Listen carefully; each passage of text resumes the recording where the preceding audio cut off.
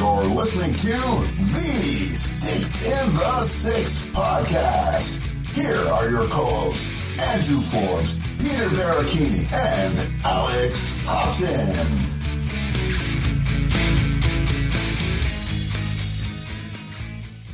Always catches me off guard how loud that intro is. Yeah, I know. And gets you motivated, gets you pumped. Boys, we're kicking the show off start of November here. You boys have the little stashes going. I'm still in playoff mode here, boys. But welcome to Sticks in the Six, episode 140. Here with the gentlemen Alex and Peter, and myself, Andrew. We're talking on game night, boys. Right before the game starts, we're getting it going with a little Leaf talk. Hopefully, we get a little bit of action on the socials as we head into a big game tonight for the Toronto Maple Leafs. But before we do that, Alex, how you doing, buddy? Doing good, man. It's been pretty. I know I seem to have a crazy story every single time I get on here, but it's been a very laid back week. Haven't really done much outside of let the Leafs run my my emotions and my well being. It's been. I don't know much to talk about, to be completely honest. It's a rarity for me, but quiet week over in Hobson headquarters. I actually want to go back a couple weeks and ask you about your bachelor experience that you did on the radio.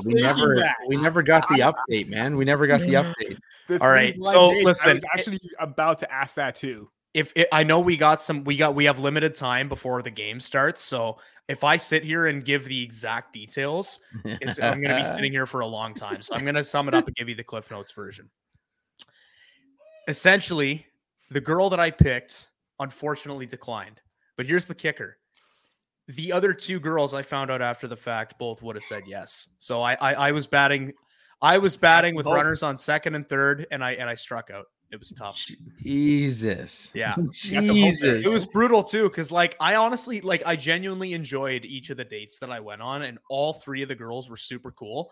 I just went with the one that I thought I had the most in common with, and it turned out not to be the case. But honestly, on one hand, I'm like, you know what? Not out in the end, 2 out of 3 ain't bad, right?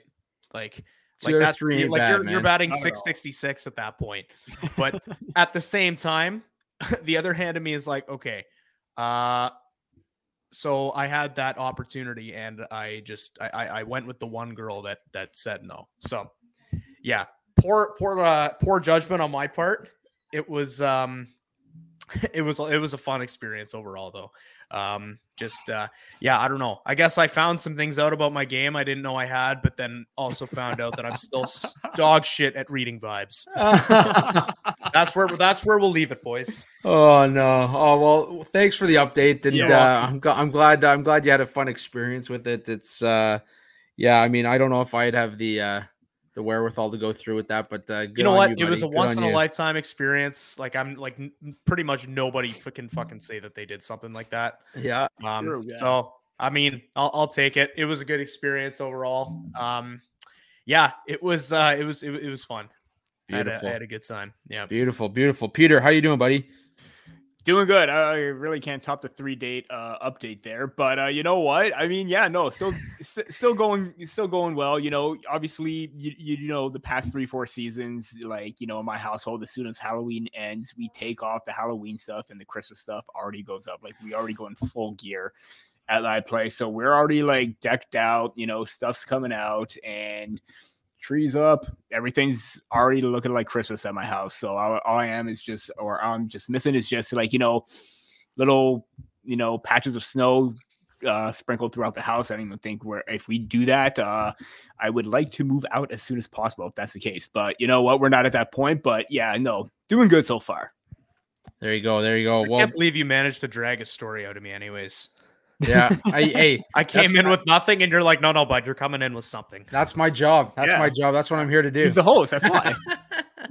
Yeah. Well, boys, not much has changed over here. I was telling Peter pre-show here that I grabbed a hobby box of the 2023-24 Upper Deck Series 1, 12 packs inside. I have not ripped a single pack yet.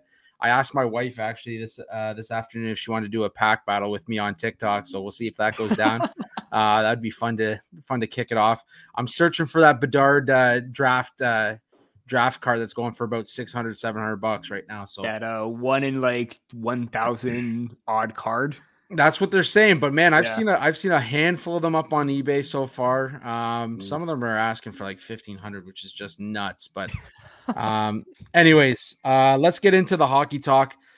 Kick it off with a few former Leafs on the waiver wire: Andreas Johnsson in Pittsburgh and the Jack Campbell in Edmonton.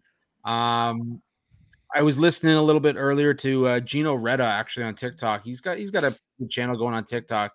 And he was saying that the talk is the reason they're doing it now is they can bury him in the minors. They save a little bit of money and they save more as they get towards the deadline.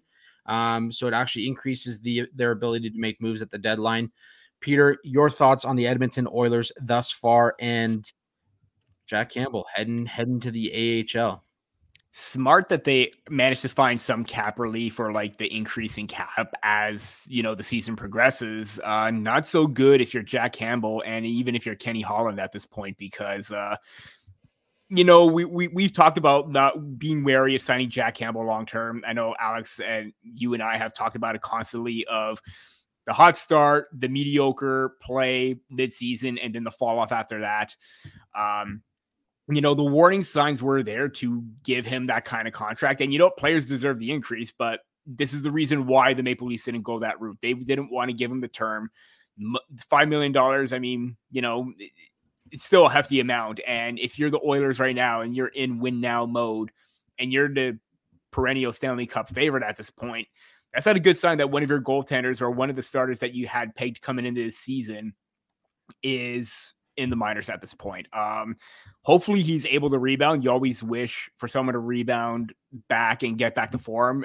We know how great of a character that Soup is, but it's disappointing all around, especially for the Oilers from top to bottom at this point. It really is. And you just hope for the best because he's just a really nice guy, but the play isn't there.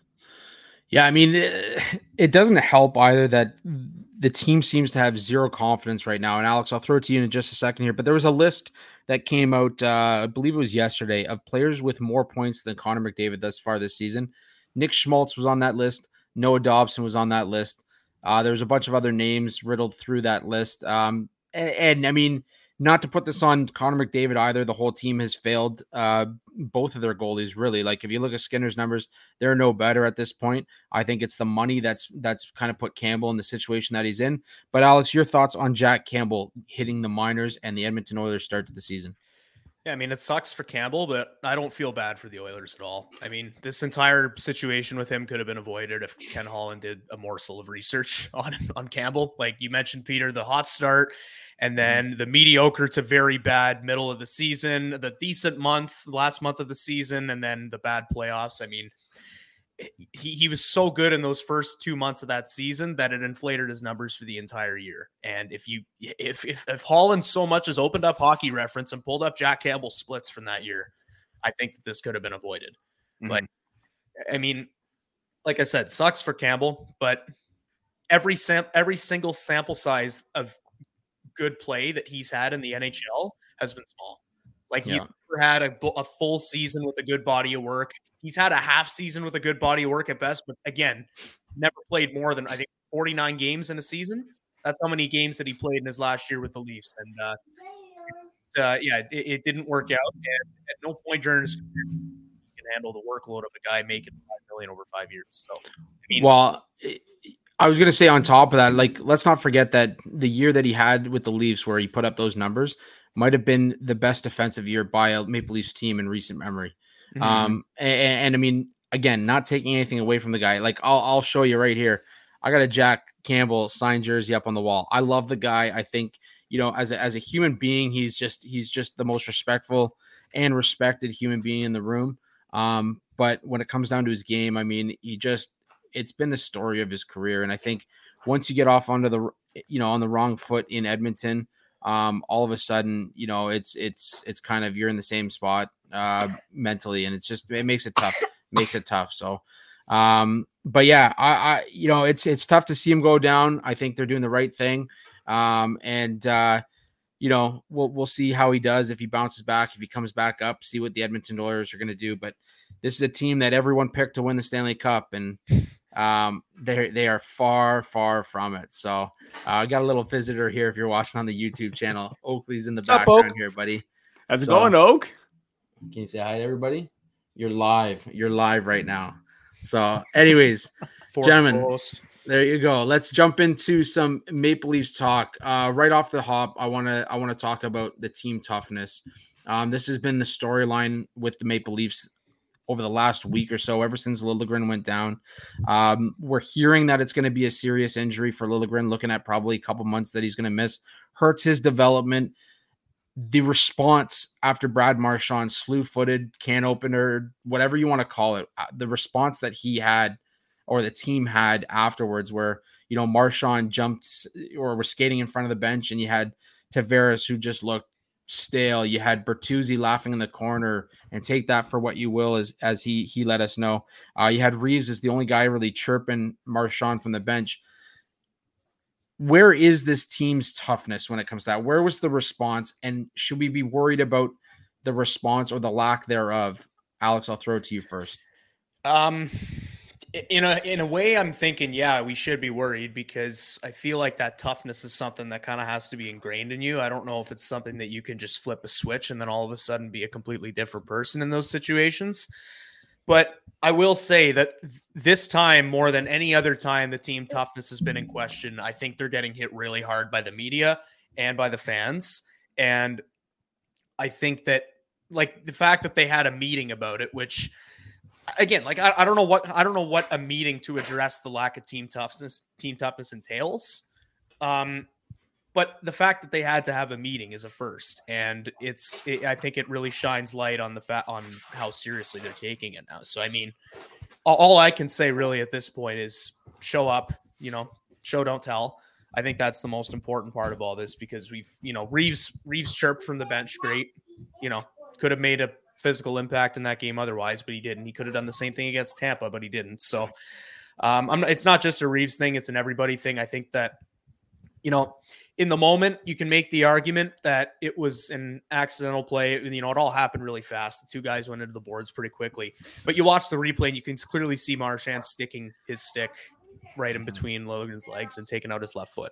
So I think at that point, when the team sees the replay, that's when you got to send a message, and they didn't. Like, they got more submissive, if anything. So it's definitely a show, don't tell thing. I need to see them stick up in these situations, and until then, I think that it's the same mentality for these guys. So, yeah, who was it? Matt Porter in Boston, who said Marchand had the right of way, kind of with the way he had planted his legs. I don't know if you guys saw that tweet, but I wrote back and I just said I think I said twit or something like that. But anyways, I mean, clear slew foot. We kind of know the dirty player that Marchand's been over the years, and rat or not, that's just such a dangerous play, the way that he did it, and the way that Liljegren went into the boards. Peter, I don't think that overall team toughness is a worry right now. I think the response is a little bit of a worry, but as you saw, Klingberg came out and said, we didn't know how bad it was until after the play. You know what? Sorry, Forbes, to cut you off, but there is credit to be credit where credit's due there. Klingberg, for as much of a disaster as he's been at times this year, I mean, he was the only one to stand up after that. He went into the corner and decked Marchand and chirped him. So, I mean, it's more than anything anyone else did. So, anyways. Yeah, no, absolutely. And to see a response from any player like that is important. And I know we've seen a little bit more of pushing and shoving after the whistle from guys like Matthews and stuff like that. I'm not saying you want your star players in the scrums after the whistles, but Peter, is this something that needs to be talked about? I mean, obviously the team can discuss it within the room, but are we blowing this way out of proportion by saying, there's lack of personality, lack of credibility on the team, lack of toughness on the team? No, I don't think so at all, because in the past, like, even when situations where, players are not necessarily running the goalie on purpose, but they're attacking the net, they make contact with the goalie and the players do nothing about it. As far as I'm concerned, whenever every single time I played hockey, if you run the goalie, even incidentally, that's a call for everybody to jump in and say, hey, back up, get out of here. You don't need to start a fight, but you need to throw like a shove, grab him, push him off to the side, get him out of there. no response whatsoever for that. In regards to this one, I'm again no response whatsoever, and there was more of a serious injury on the play with the can opener from Marchand, and the fact that Reese was tripping from the bench. You had Klingberg, give him a shot later on, and even tripping him a little bit on the ice. To me, he still got away with it because nobody sent a definitive message or get in his face and stand up for Liljegren, because that, to me, this team has no backbone. They got no spine. They got no, literally no sense of ability to stand up for themselves or one another at this point. And that, to me, is a little bit disappointing. Yeah, they had a meeting to talk about it, but you shouldn't have a meeting to discuss what you should have done when the right thing was to go out there and send a response right away. Sending a response in the third period means nothing at that point because it's already like 40 minutes gone at that point, game time wise. And Marchand's still out there, doing his thing on the ice, making plays, and Liljegren's out, getting evaluated because of his leg. I mean, like you said, you don't necessarily expect the star players to stand up for each other, but at the same time, they need to show that it's not piss and vinegar themselves. I know you brought those players in Bertuzzi, Reeves, and Domi to do that, but you're not seeing that consistently. I mean, I wrote an article about the whole entire thing, and I talk about, the Vegas Golden Knights, when Mark Stone got hit in that preseason game, and it was a late hit. He goes after the player that hit him, and then 2 or 3 other Knights go after him. That's the mindset and mentality that everyone should have, especially if it's like one of your star players, young players, what have you. You saw that incident with Riley and Point in the playoffs. They created a full-on line brawl. Whether it was dirty or not, incidental, whatever, the Lightning did not like that whatsoever. They stood up for Point. If the Maple Leafs see something they don't like, they have to stand up for each other and for the player that, got hit, what have you. They need to send that response because they're just still a team that can be taken advantage of every time. I do believe that it is a culture thing. And the reason I say that is because the NHL right now is a league where the culture dictates that even on clean hits, if it's a big hit on one of your star players, we see a fight after the hit. Not everybody agrees with it. I'm not sure I even agree with, a big, like a brawl after a clean hit. But the fact is that you knew the player that was going into the boards. You knew who was, that there was a unfortunate outcome. There needed to be some kind of response. And maybe this is the wake-up call that this team needs. I know you can use the chemistry discussion. I mean, you're 10 games in. How long does it take to get chemistry with new players and find that, connection, I guess. But at the same time, this team needs to have that kind of response, especially if you want to be a playoff team, a team that's going to make it past that second round. You need to have that toughness. And I know everyone's ripping on Ryan Reeves. He's -7, and Sean Avery had this spout out about how, what it's like to be -82 in Canada. Like, some bullshit about that. But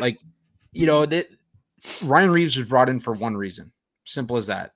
Tyler Bertuzzi, he has offered next to nothing offensively. He's top 10 right now on the team in hits. I'll take it right now. We want to see that offense come. There was a lot of discussion today on Twitter about Max Domi, because I brought up the fact that he's only got 9 hits through his 12 games, and it was mentioned that this guy's never hit during his career. And I went back and there is some validity to that argument. That I think his season high is 53 hits in a season.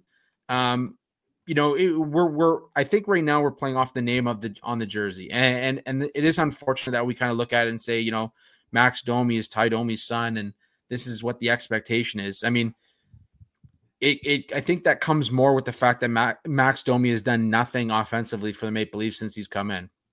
4 assists in the 12 games, 9 hits. Fans want to see something. And if you're not providing offense, you need to get involved physically, and that might spark some kind of offensive output for you. And I know this third line with Yarn, Croak, and Robertson, it looked great last game. I think it's gonna moving forward, they're like little water bugs where they're just gonna be flying all over the place. that's going to be a benefit to Max's game. But right now, the conversation needs to be like, look, okay, you're not providing anything offensively. You need to be the guy that goes in there after Marchand. Because let's be honest, Reeves goes after Marchand. We all know what's going to happen. Marchand's going to turtle like a little bitch. Yep. Well, it doesn't even have to be Marchand. Like go after somebody, send a message. Go after Pasternak. Yeah. I used to, I don't say that lightly. I mean it. Like when Gretzky played, it was like you went after Gretzky. Semenko was coming over and say, "You guys go after him one more time. I'm going after your star player." Yeah. Yeah. Right. And that's the conversation and I'm not saying Liljegren's the star player, but your young up and coming defenseman, then you have Reeves go over and say, look, I'm going after, I don't know, Grzelcyk. I'm going after Matt Grzelcyk. And I know he's been hurt before. I'm going to go after him. I'm going to take him out. And that's the conversation. It's an on ice conversation. It stays on the ice. That goes nowhere else. Mm-hmm. Right. But I don't know. I don't know what the answer is. I hope that this conversation, this closed door meeting that they had, changes the response from this team moving forward. There's a lot of hockey left to play. And at least the way I look at it is at least they're not the Edmonton Oilers right now. Yeah, so no kidding. That's one benefit out of it. But aside from that, I want to talk about the offense and the depth so far. I think last game was the first time that we've seen a big spark from the middle six and even the bottom six. I think up to that point, there was a lot of relying on Matthews. There's a lot of relying on Marner. Let's talk about Matthews' goal totals through the first 12 games. I think it's insane to think where the Leafs would be at without him in the lineup. So, Peter, your thoughts on the Maple Leafs depth so far and what we're seeing from their top players? Is this still the core four running the show in Toronto? I mean, it definitely is, because last time I checked, it was 26 out of 36, but that number probably increased after that Tampa Bay game with goals from the core four. So you're probably looking at, let's say 29 in 35 games. So that's still roughly hovering around like, that 70-75% mark. That's still a heavy load, but now everyone is saying that, we need more from the core four. Well, the core four is delivering. Matthews is at a goal per game. Marner started to heat up. Tavares and Nylander have gone quiet a bit lately, but Nylander's still producing points with assists and everything like that. Like, he's still a factor on the ice. Core four is not an issue for the first time, and it has been an issue at points in the past. The depth is, non-existent at this point. I mean, that game, Järnkrok scoring 2 goals was the first time that the depth actually came alive. You were even talking about how that third line was kind of like a bit of a spark plug with even Robertson getting the call up. You saw from the very first shift that line had something going. Like, they were buzzing every single time and they were making an impact. And I'm just going to read off the stat line there. I know before the show, I was like, got to get out natural stat trick because it is kind of helpful. But, the forward line of Robertson, Domi, and Järnkrok, 76.92 shot attempts. Expected goals for was at 61%. Scoring chances were at 66%.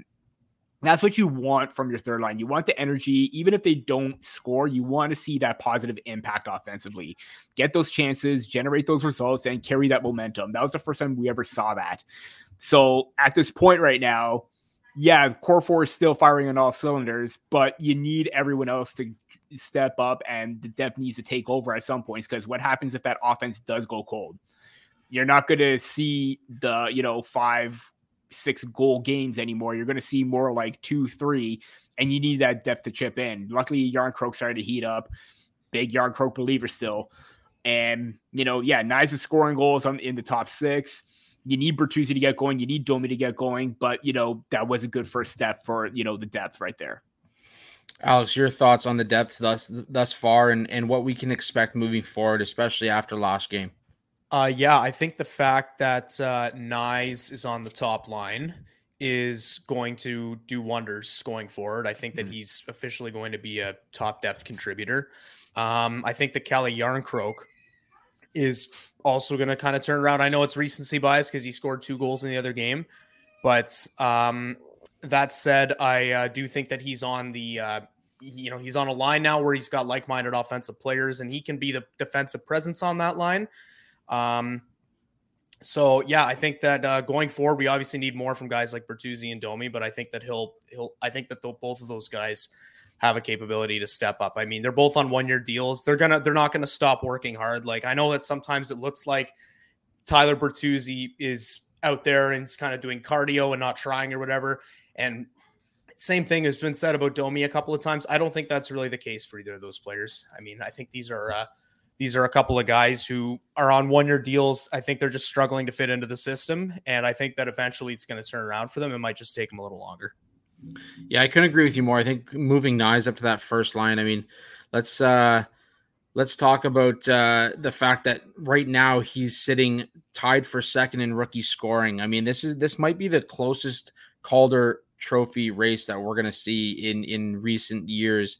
Bobby Brink right now, Logan Cooley, Luke Evangelista, and Pavel Mintyukov leading the way with 8. And right there's Rossi, Bedard, Poitras, Knies, Grigg, and Luke Hughes, all with 7 points. So, all things considered, I mean, it's pretty impressive what we're seeing right now from the young guys in the league. And Matthews jumping up to that first line is only going to raise his stock in terms of what we can expect from this kid. In that sense, let's jump right over to that conversation. I mean, Knies jumping on that first line, it almost looked too easy for him, Peter. And I don't know what you took away from that game, but for me, it was just the back behind the back pass, the no look pass, whatever you want to call it. He just seemed to vibe so well with the two Matthews and Marner, and just the speed, the relentlessness, the fact that he's third on the Leafs right now in hits. What are we seeing from this kid? Yeah, one more final point about like depth scoring. Only 3 5-on-5 goals from forwards in the bottom 6. 2 from Yarncroke, 1 from Gregor. So yeah, definitely need more from that. But now onto the Matthew Knies point. Yeah, like you said, he's just vibing out there. He's a very great complementary piece. And not saying that, he's just going to fly under the wing. He is going to make a significant impact consistently for that top line. You have Matthews as a shooter, Marner as a playmaker, and you wanted to find something to be that bunting replacement. He is that bunting replacement with the ability to get in on the forecheck, utilize his body, win puck battles, everything like that. But he has more offense to give than bunting at this point. I know that he had the points that he did with Matthews and Marner in his rookie year and even the second season going up and down the lineup. But you could get the same production from Matthew Knies if he was a seasoned veteran at this point. He didn't look out of place. And there was even that play, that little chip play along the boards to Marner that led to the 5-4 goal after Yarncroke had tied it up. I mean, it's just the little things that he does along the boards. His board play is absolutely phenomenal with what he's able to do with his hands in tight spaces, get to the open ice, and even just make little chip plays. He has a smarts, and it's like you said, that behind the back play is kind of like he has eyes in the back of his head at this point. Like he knows where Matthews is going to be or where Marner is going to be at this point.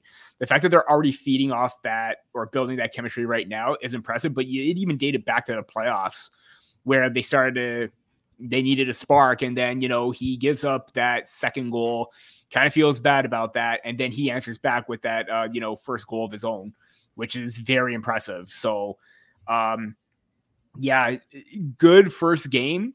It took too long to get him to that point. But I think that now this is a player that's going to consistently solidify his spot on that top line, and he's probably not going to move back down. Alex, we were talking about it prior to jumping on the show here, but Matthew Knies on that top line, he just seems to fit so nicely with those two guys. Even I would go as far as saying even better than Michael Bunting did that year that he won the finalist.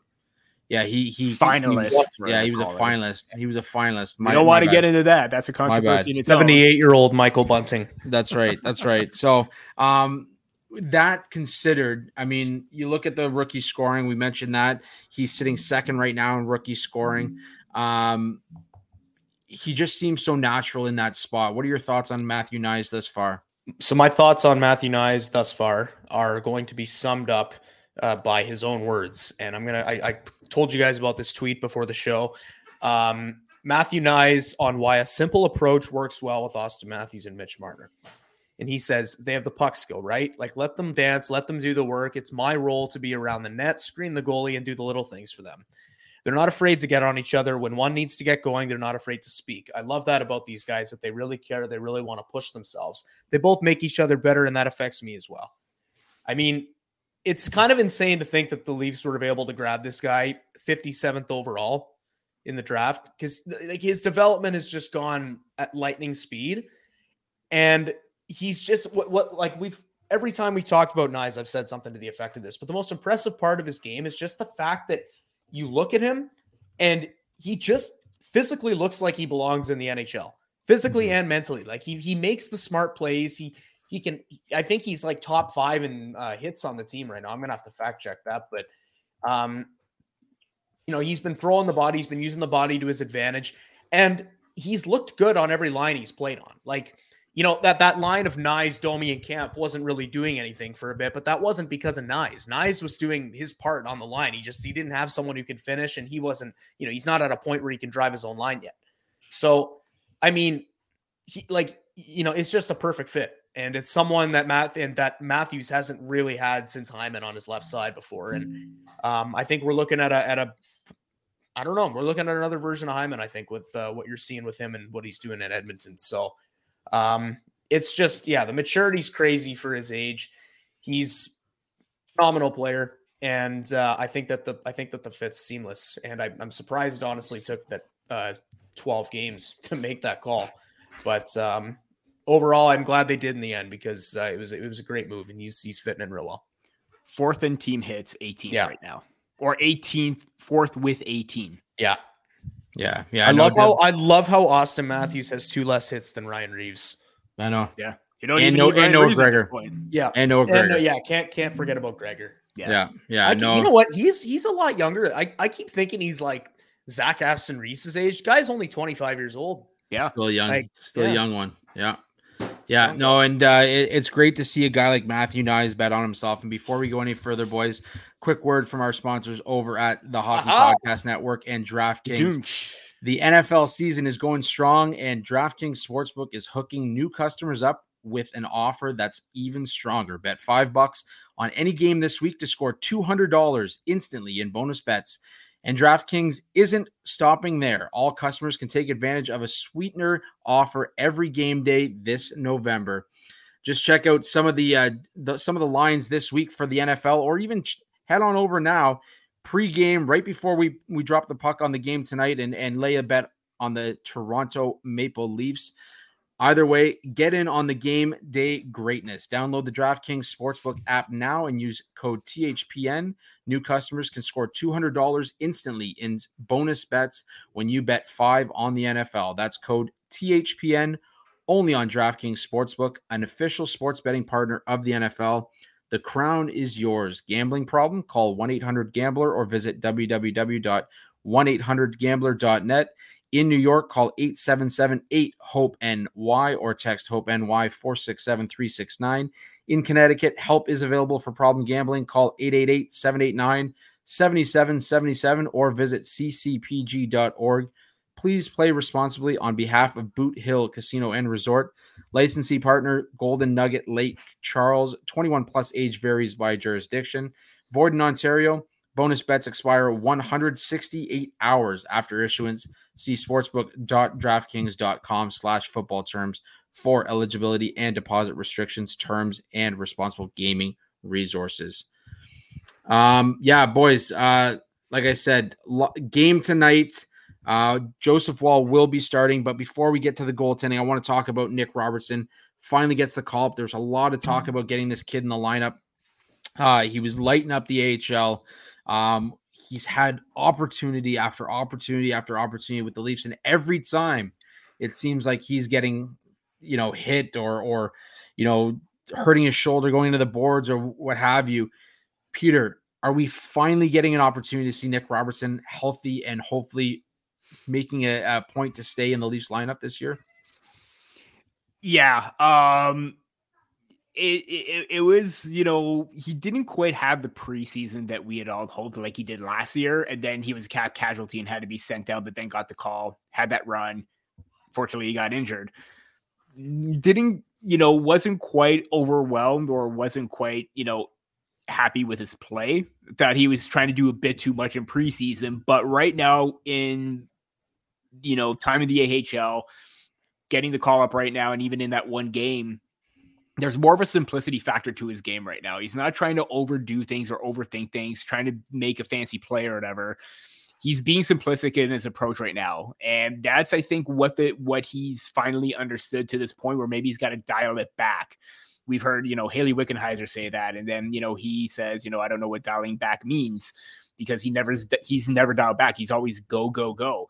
So I think we're seeing that a bit now, but he's still playing with that pace, that energy, the skill factor. And Alex mentioned the quote from Knies from Mark Masters. I'm going to mention this quote here on Domi with the chemistry for Robertson.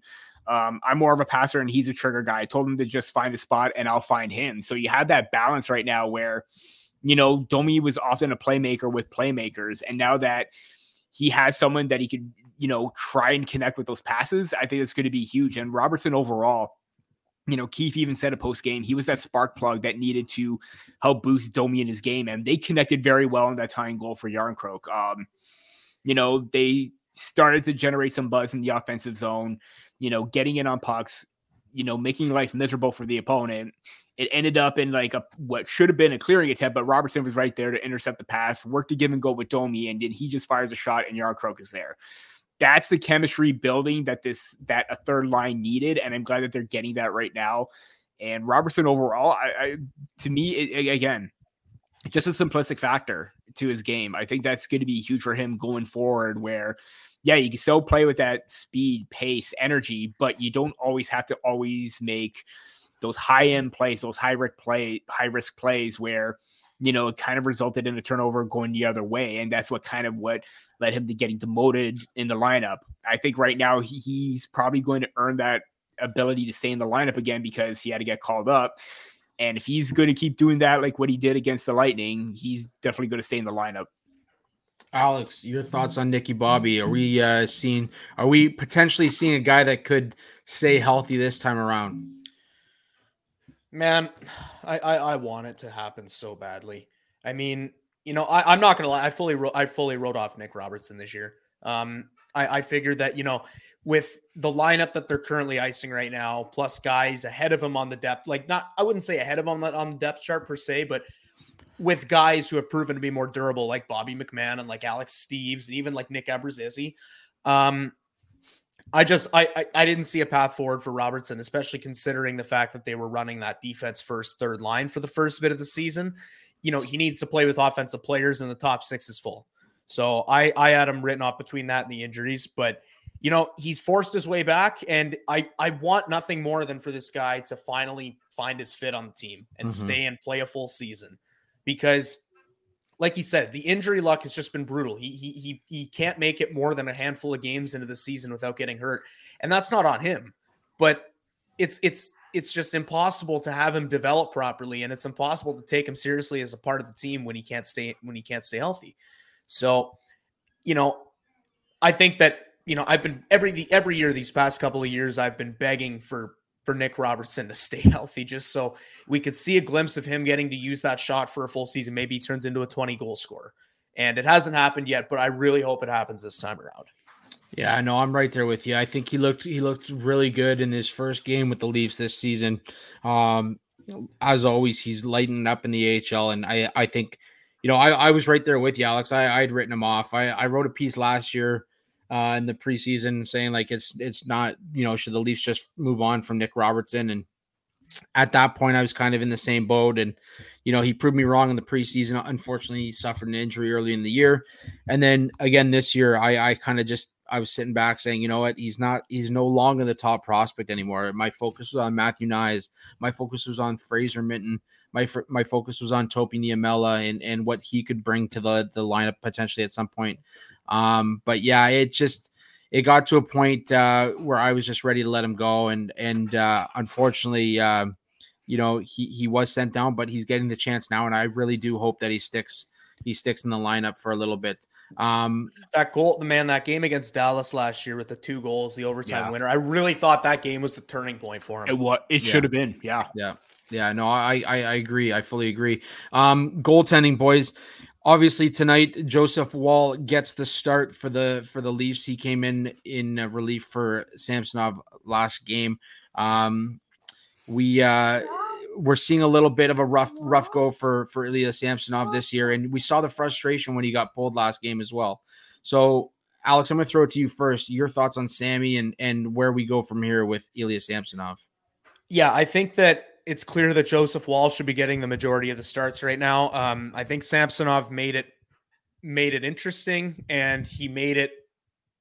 He kind of swayed the debate back. Well, not the debate necessarily, but he kind of brought the conversation back in his favor with that start against Boston last week. He looked amazing in that game. That was just a matter of the Leafs playing a really, really good team. But the fact of the matter is he's been bad in more starts than he's been good this year. My main like supporting point for Samsonov last year, the main reason that I kept going after him is not going after him, but like going to bat for him was because last year he showed that he was good more than he was bad. But it's been the opposite year, and it's as simple as that. I don't think that the Leafs should be kicking him to the curb by any means. I think that if they want to be successful down the line, they need to have a scenario where, just like the Bruins with Linus Ullmark and Jeremy Swayman, they need to have 2 goaltenders that they can turn to and rely in net. Because we saw the goalies get injured last year. Samsonov was healthy for the first couple months while Murray was hurt. Then Murray comes back and Samsonov gets hurt instantly. We saw guys like Eric Shalgren start more games than we probably should have. It's important and imperative that both of those goalies are healthy if this team wants to go deep in the playoffs, and not just here and healthy, but like both successful as well. So overall, yeah, I mean, Joseph Woll's the guy right now, but I wouldn't be shocked if the Leafs decided to call up Martin Jones and ride 3 goalies on the roster and kind of give Samsonov some time to work on his game and kind of clear some of the clouds in his head, and get back to a point that he knows that he can be at where he was last year. I mean, he didn't sign Martin Jones for no reason. Sure, he's fine stopgap in the AHL right now, fine veteran guy down there, but this is a guy that, despite the awful save percentage, he did win 27 games last year. So I think that right now it's honestly not worth it's worth a look. It can't hurt to see if Martin Jones is capable of starting a game here and there. So I think that said, though, it's all about having both goalies in net. That's the most important thing. Yeah, I mean, obviously you can't have a Woll playing 75 games and then go on to go on a playoff run. Fatigue is a huge factor now with goaltenders in the league. Yeah, I mean, Peter, your thoughts on Samsonov and what we've seen so far? It seemed like he was turning a corner just a couple games ago, and then all of a sudden, last start just didn't look the same again. So what are your thoughts on Samsonov? It's really ironic and crazy how he can have these 2 outings against Tampa Bay where he allows 7 goals on 12 shots in 2 games and get chased both times in the first period. It really is crazy considering the fact that Tampa Bay had a hard time trying to score goals, especially Nikita Kucherov in the postseason last year. I don't understand how that change could get away from his game, because all 4 goals, once again, against Tampa Bay, you could argue about how the Maple Leafs defense, weren't strong at the line and they allowed them to enter, easily and didn't pressure them. Fine. But Samsonov's got to make a save on that Hedman shot. He was too aggressive and he was already over aggressive with his movement and he was out of position. It looked like he bailed on that Kucherov shot, the first goal. Then there was the second one where he was already down and out, went down too early, and his lateral movement was an issue. And he just seemed right off. This was the issue that he had with the Washington Capitals, with his ability to be over aggressive and overshoot his target and not be square with the shooter. That was a problem then, becoming a problem right now. I will say this again, Mark Masters tweeted out a bunch of clips from practice today. He was putting in the work with Curtis Sanford, and I believe it was Dean Chenoweth and Nick Antropov helping him in that regard as well. So the thing is, why I'm still optimistic about Samsonov trying to turn a corner is that he has been in this situation before where he has, put the work in to get out of this stretch and then come back stronger and better than ever before. It just seems right now he seems to be running out of time in doing so because, it was Shane Doan and Nick Antropov, not Dean Chenoweth, that was helping Samsonov. It just seems like right now you're getting into a situation where if you put him on waivers, you're running into a same situation with Jack Campbell where a potential starter. Sorry, Alex, I probably shouldn't have, made that comparison, but it starts to feel like that right now because if he can't find his groove, like you said, maybe you call up Martin Jones for like the third string goaltender and have him run 3 goalies. That way you don't risk anybody getting lost on waivers. But is someone going to pick up Samsonov? You don't know. So you're running a fine line. I'm still hopeful that he could turn a corner because he did show promise in that Bruins game. But yeah, still running out of time at this point, in my opinion. Peter, I didn't chuckle there at your comparison. I was chuckling because I was just picturing the fact that, like, imagine telling myself 10 years ago that there'd be a goalie on the ice struggling and the 2 people employed by the Leafs organization helping him would be Shane Doan and Nick Antropov. Just those 2 guys specifically. That thought came to mind and I just laughed at myself. So it wasn't the comparison. No, all good. That said, I'm probably going to clip that and say Peter says that Jack Campbell is just as bad as no, I'm just joking. I'm just kidding. But boys, dub over that where it's just like broken up words. Yeah, that's right. Just clip it from other podcasts. But anyways, before we move on to our last point, boys, just another quick word from our sponsors over at the Hockey Podcast Network, Raycon headphones. And as you guys know, we're getting into the heart of November. The holiday season is upon us and it's getting crazy, especially with 2 young ones. You guys have seen my little guy poke his head in here a few times now. But it may be too early to start decorating for the holidays, but it's never too early to start your holiday shopping. Why not take care of it now before the crowds and packed calendars make shopping a total nightmare, especially when you can get some of the best deals of the season well before Black Friday. You can shop Raycon products right now and save up to 50% off because their early Black Friday sale is going on right now.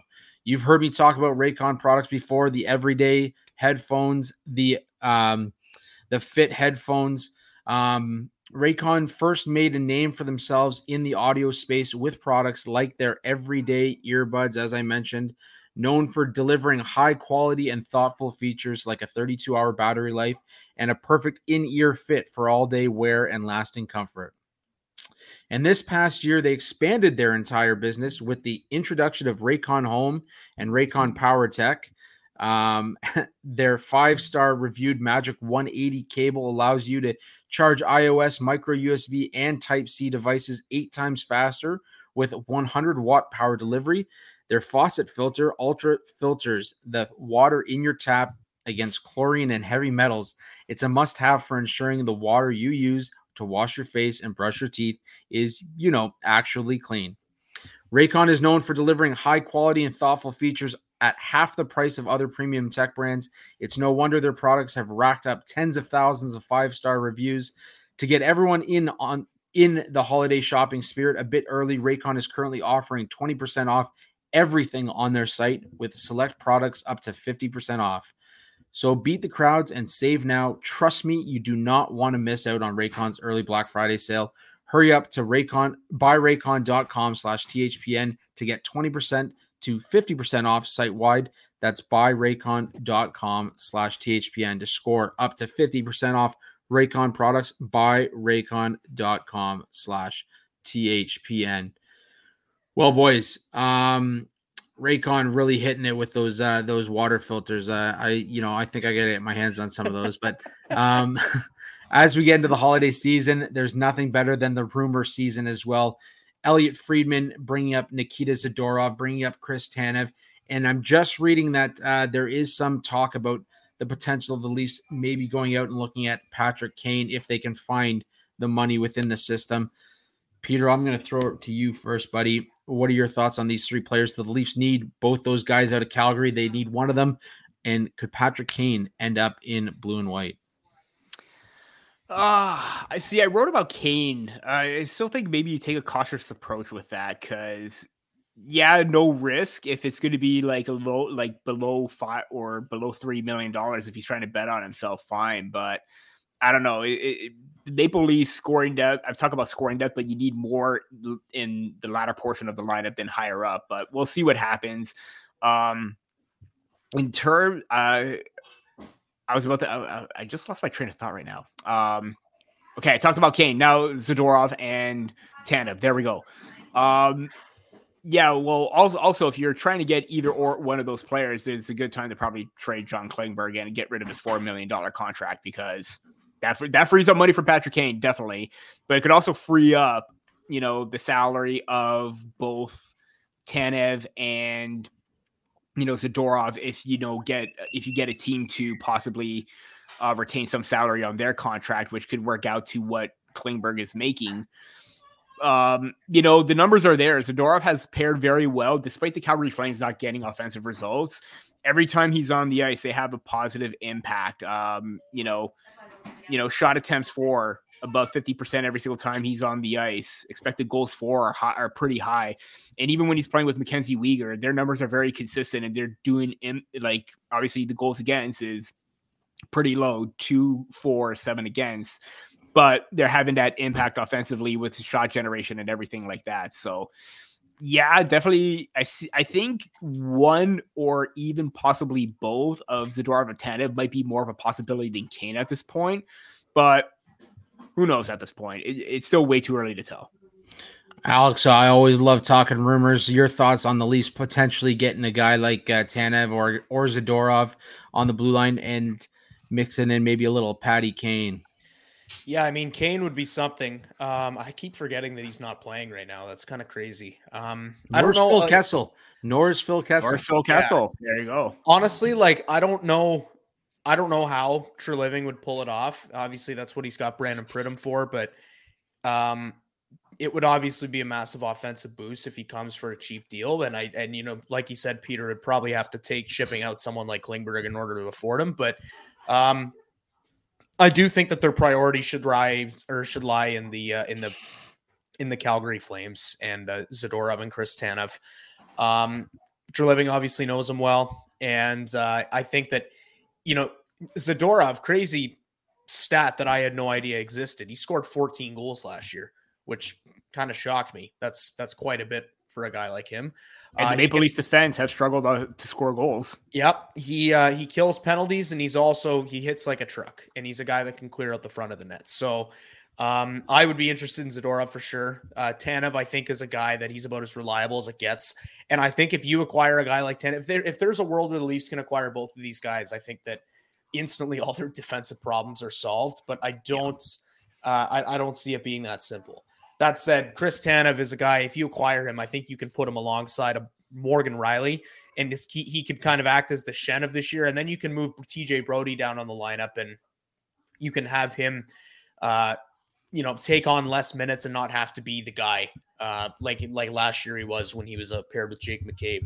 So overall, I mean, Calgary guys, I'm definitely more interested than Kane, but all three of them are intriguing for sure. Yeah, I would agree. All three are intriguing. I mean, right now Calgary has to be thinking sell. I don't know. They just have not looked good at all this season. So they could be in a potential sell position as we head into December. And that would definitely make it a little bit of a cheaper option if that's the way he chooses to go. On top of that, like you guys were saying, Patty Kane would be a nice addition. I don't know how they would work it out. I don't know if they really need another score of his size. I mean, aside from offense, he doesn't offer much to the lineup. But again, anytime you get a Hall of Famer in the lineup, I think you gotta consider it. And even one more point too, like we talk about Matthew Knies earning that top line spot.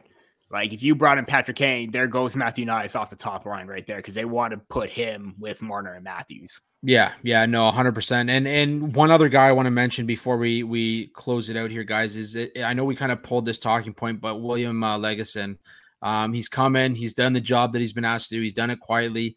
I believe he has 12 hits through his 5 games or 4 games or whatever he's played. the fact that he's come in and he's been kind of a solid defenseman, I think that's helped the team kind of stabilize what could be a complete massacre on the back end right now. Yeah. And there is word Connor Timmins will be going to Sweden with the team. He's going to be skating there. He's going to start practicing. He likely won't play.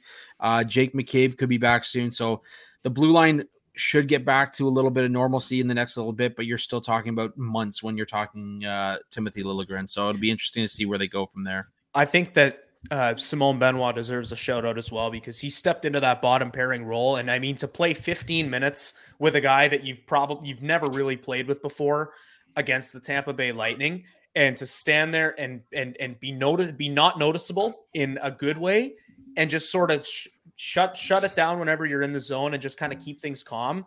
Pretty crazy feat. And definitely good on them for pulling that out. So yeah, no, absolutely. Well, gentlemen, I just want to add one more thing, Alex. Both of us had the same comment in regards to Lagesson against the Lightning too, where I made a comment and you're like, "Oh, hi," and I was this close to putting the Step Brothers gif up. Did we just become best friends because we were talking about Lagesson at the same time? And yeah, kind of like what you echo, or to echo what you said too, like getting those minutes and that opportunity against a tough team, and still, providing a strong defensive presence, more physicality on the back end.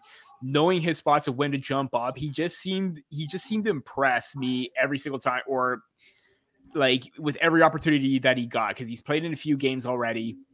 With the preseason, I thought he looked okay, but I kind of figured he was going down to the AHL. But right now, I've been impressed with this game, and this is a guy that you want to have that kind of like two-way game, but a defensive mindset. Well, a couple quick notes before we close it out here. Looks like William Nylander took the subway into the game tonight. So I saw that. A man of the people. Also, Sportico released the valuation of teams in the NHL. Our Maple Leafs are number one, well over $2 billion. So Leafs number one, Sticks in the Six, your number one podcast for Leafs news. So make sure you tune in weekly with us.